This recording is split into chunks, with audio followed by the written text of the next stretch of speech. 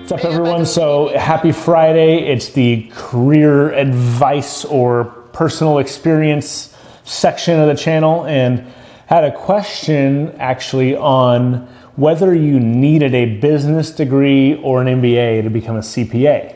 And actually, if you follow me on Instagram, which if you don't, you should, but at Tyler McBroom, I had a post a few days back about how I roundabout came into this career, and I started off my degree, undergrad degree, is in creative writing. I have an English degree, and then I ended up getting my MBA, and then took some accounting units to get enough, basically, credits to sit for the CPA exam.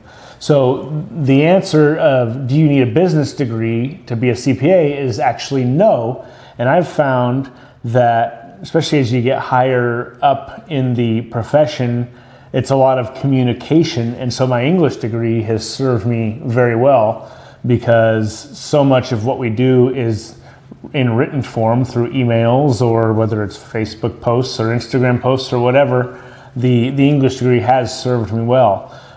So if you don't get a business degree undergrad, you probably do need the MBA, just because of the sheer number of business unit requirements that they have in order for you to be eligible to sit for the exam.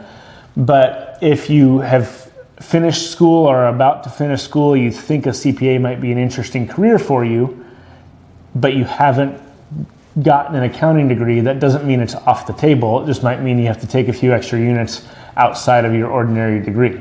So I would encourage, even if you don't have a business degree, if you're thinking about the CPA, consider it. So that's what I got to say about that. See you next time.